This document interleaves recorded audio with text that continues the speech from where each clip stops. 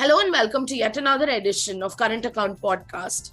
Today we have with us Mr. Alok Mishra, who heads MFIN, or the industry body for microfinance institutions. He tells us how the industry has come back in complete health after the pandemic, and he is also very proud of the technological innovations that have gone into the sector. We discuss and touch upon some of the important nuances of the industry, like how and whether JLG or the group lending model has done its course, or whether this is here as a model to really stay. He's also very confident that upcoming elections in a lot of states and the country should not hamper the customer behavior and their repayment abilities in the segment. Welcome to the show, Mr. Mishra. It's fabulous to have you. And I think we are having this conversation at a time when people are talking about a rebound in the MFI space. It's also reflecting in the numbers to a large extent. We've seen how on a month-on-month, juxtaposed against YOY numbers as well, there is a strong sense of growth which is coming back to the sector. There is an appetite for taking over some of the bad loans as well. And that is also helping companies redo or make their balance sheets look a lot more neater today versus where it was a year back. In our podcast, sir, let's focus on two things. One, in your view, what are the 2-3 important things that MFIs must do at this juncture as they reinvent themselves in the market against two propositions? One is competition, which is only increasing with respect to what they're getting from banks. I would not go much onto the SMB side. And other is also with respect to customers. Today, a microfinance customer can pose herself or her family as someone eligible for unsecured loan, personal lines of lending, etc. Against that, how do MFIs continue to proliferate in the way that they did up until a couple of years back and remain relevant? Okay, thank you. I think your question has two basic parts. One is about competition, and second is about what changes is needed to survive. Yes. So let me begin by saying that I don't agree to the term reinvent. I would say the better word to use or phrase to use will be adapt to change, which happens in the ecosystem. And that is nothing new. That has been happening since last 15 years. On the second part of when you said that about competition, well, if you would have seen the data of microfinance, the currently microfinance operates in, I think, 635 districts, 635 districts. And in India, we have some 700 odd districts. So other than a few pockets, microfinance is present everywhere. So the presence is already deep. And in top 300 districts, if you see out of that, there would be nearly 20 regulated entities. I would not count societies, trust, NGOs, and all those things. I'm only talking about NBFC, MFIs, banks, small finance banks. Okay. So there would be 20 players. So I said there is enough reach. And people have learned that how to survive in a competitive market. Because as an SRO, our belief is that more competition, better it is, because ultimately the client wins in case of higher competition. Fair enough. But for NBFC, MFI, because when I talk about microfinance sector, I talk about the entire gamut of players who are regulated, banks, SFBs, and NBFC, MFIs. Yes. And as you will recall that we see that the banks, major bank like Bandhan Bank emerged out of an NBFC, MFI. 8 of small finance banks have gone out of NBFC, MFIs. And they are also, the SFBs are also our members, associate members. So we see the sector as a whole. And there is enough understanding within the sector that while competition on products, pricing, and all that is fine, but on essential practices, the sector has to remain together. The basic tenets have to be followed. And the RBI regulation, which came in last year, has further made it clear that now the regulation is moved from entity specific to being asset class specific. So all are governed by same regulations. Yes. The code of conduct, which we have redrawn after the RBI regulation, that also includes everybody. And we expect every member of us, whether it is a bank, SFB or NBFC MFI, has to sign and adhere to it. So I am not worried about the competition part of it. There is enough headroom available. And why I say so, despite presence in 635 districts, there is enough potential in many districts, hundreds of districts available. Fair enough. Okay. So in 635 districts also, the total demand which has been estimated by us is currently around 13 lakh crore, while the sector serves only currently all regulated entities put together 3 lakh crore. So enough depth is there, enough width is there. As you mentioned, there are three categories that you're dealing with: NBFC MFIs, SFBs, and banks. We've seen the share of banks largely increase from 2017 to now. If we are to take, the tables are tilting towards banks.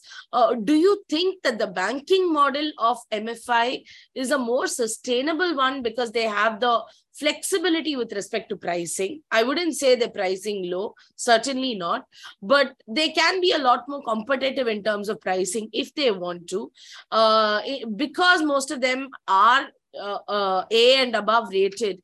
Their access to money is also a lot more wide compared to what a pure play NBFC MFI is witnessing. So how do you see the territory change? That's one part. The second part is JLG model. I would want to presume it's sort of run its life. What is your comments on that? Number one, when you said about banks having flexibility in pricing, even the NBFC MFIs have the flexibility in pricing. Second point, which you said that if they're A-rated, they will get funds at a lower cost. That is not the reason, because their fund pool out of bonds and debentures and public issues is much less, and majority 75% of or 80% of fund flow comes from their bulk not retail deposits. Okay, so but despite having a lower cost of fund because of other factors and all that, their rates have remained similar to microfinance institutions. So there is no rate advantage, and now NBFC MFIs also have the flexibility to charge higher interest rate. So means risk-based interest rates. Yes. Now, in the other embedded question in your question was that you see that the bank share has gone up. You said that, and how do I see that? Well, this all depends on situations. It changes from year to year. If I talk about December 2022 figure, NBFC MFIs have the highest share now of 38.6%, and banks have gone to second position with 35%. So this keeps on changing. And what it will emerge out of future, because while banks have the financial resources to lend, I feel the attitudinal skills, the core competence of NBFC MFIs, their field-based models, this being their primary business for banks, this is one of the business, not the main business. Right. So there are so many factors which will play out. So to presume that what is more suited in the model, but that we'll see with the future. But at present, it keeps on changing. As I said, in December 22, if I see, then the NBFC MFIs have the higher share of 38%. Now, how do you see it in the long run, but sir? I have no views on that, because the ecosystem keeps on changing, and we'll see what it happens. Because if you see 2016, 2015, NBFC MFIs were the sole players in microcredit market. You come 2018, banks started entering, NBFCs also started entering. Come 20, the banks had a better share by marginal 1%, 100 basis points or more. But come December 2022, NBFC is higher. So in such a closely knit market, I think it is not, it would be an astrological thing to say that what it will happen in 5 years. Okay. But whatever will happen, I feel the market is enough and it will be good for the customer. Good. Now, on the second part, you asked about, I am not sure about your presumption. Where did you draw this presumption of JLG? I think because of COVID, because the meetings and all that had to be done digitally, and there was loss of connect in between for last 1.5 years, it was a difficult situation. It has I would not be, what should I say, hiding things, but I would say that the group discipline has taken a beating. But let me tell you, all the leaders of the sector, when they talk to us, when we talk to them, they understand that group discipline is a sine qua non of microfinance sector. We have to bring it back. And we are trying to see and discuss with all the CEOs, how do we ensure that the group discipline going back to the center starts as early as possible. Because if the attendance earlier used to be 95%, if it has dipped to 60-65%, we again need to ramp it up. The sector will try its best in coming months and years, you will see, to bring back the JLG concept. So I don't agree with the presumption that JLG concept is dead. I wouldn't say dead, but I wanted to think that it's run its course, largely because there are other institutions as well today which can pander to the same customer segment. But for example, let's take a case of a SFB. SFB need not look at the borrower or the family, especially now with the guidelines having changed. Why? Only from a micro... Micro loan, SFB also, that's what I'm saying. I'm talking about micro loans only.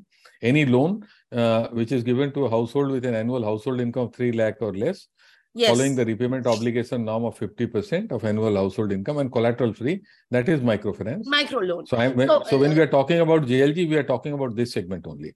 What makes this JLG model in that case so unique, and why is the industry continuing to follow? I mean, what are the 3-4 highlights of the JLG model and why it will stand the test of time forever?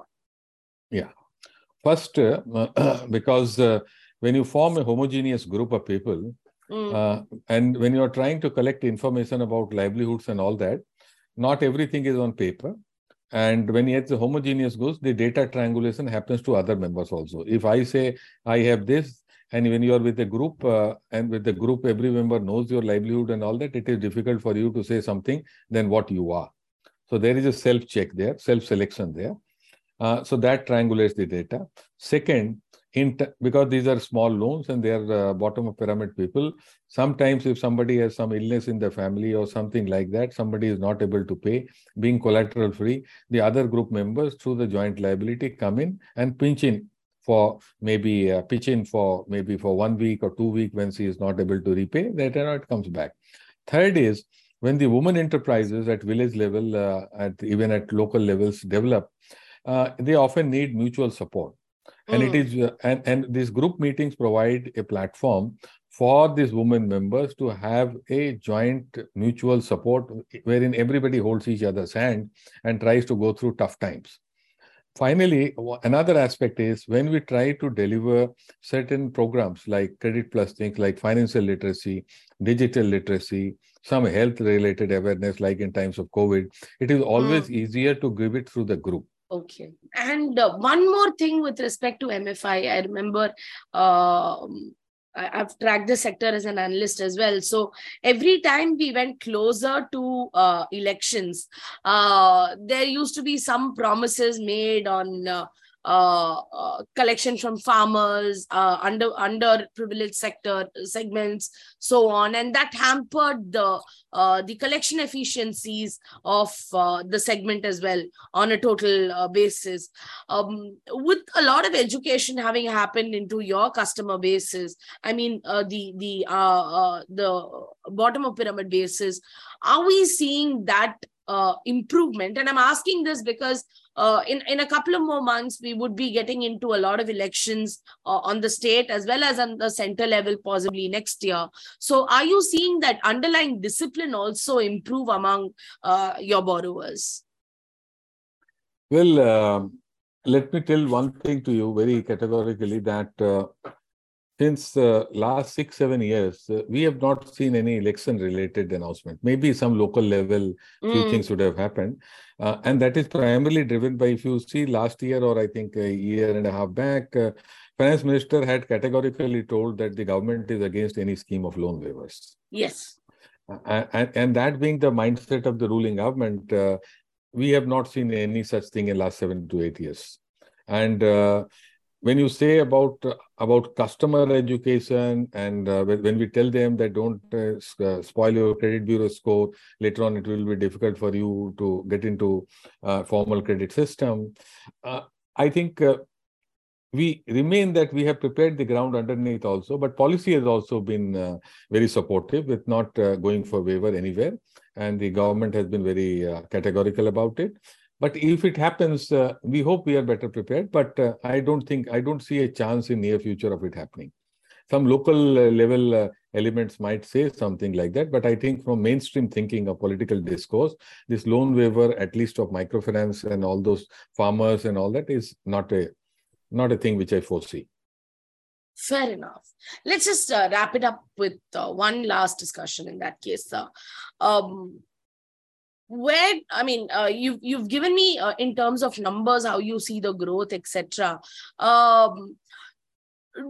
We've had a little bit of stagnancy in terms of the number of companies getting into the industry vis-a-vis what used to be the appetite about half a decade back.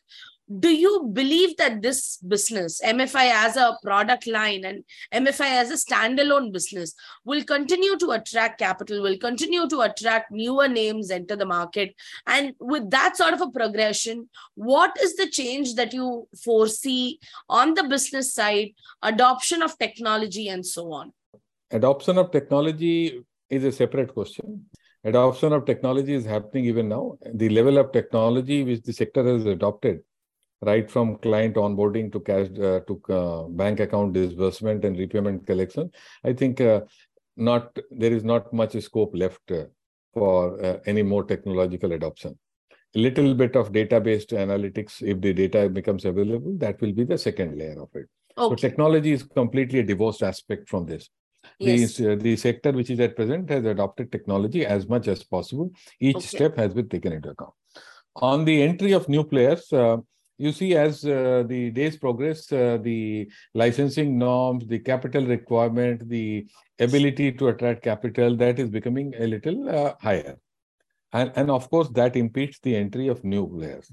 For example, if suppose today, earlier, maybe above 200 crores or 300 crores, banks would consider that worthable to lend and all that. But now it has got maybe a little got moved away to further, maybe 500, maybe 750 crores. So I see that in last 3-4 years, what we have seen is that for institutions below a particular size, it is becoming difficult to what you can say access debt and equity, because first you have to access equity, then debt. And we are trying to ease it because we feel that very integral part of the system, because as new players come, more innovation can come in, more local level touch can come in, and the entry barrier should not become higher, and people should grow. So for that, let me tell you that we have been in discussions with SIDBI that India Microfinance Equity Fund should be progressively used to provide equity to the smaller players. And once that equity flow starts, then they can leverage debt. But currently, while I agree that market is tight, but I hope it will improve with our efforts and with the effort of the public policy, and more institutions will get into it. Fair enough. You briefly touched upon the scope of innovation. Where do you expect this should happen? And what are the 2-3 important aspects you believe where companies, whoever, in whichever form that they exist in the space, need to innovate, sir? I think the innovations, because see, in technology, a lot of innovations have already happened. It has become standardized. In terms of pricing, I already told you, with due course of time, innovations will happen. And the other innovation, when we try to have this more livelihood-based data based on regions and all that, and as the digital journey of India continues and we start having more digital footprints, maybe the alternate models of scoring, credit scoring, digital profiling, that innovation will step in. So innovation is happening. But we also have to be sure that in the lure of innovation, we don't dilute the basics of microfinance. Yes, that's a good point you made. Thank you so much for joining in, sir. Thanks a lot. Thank you.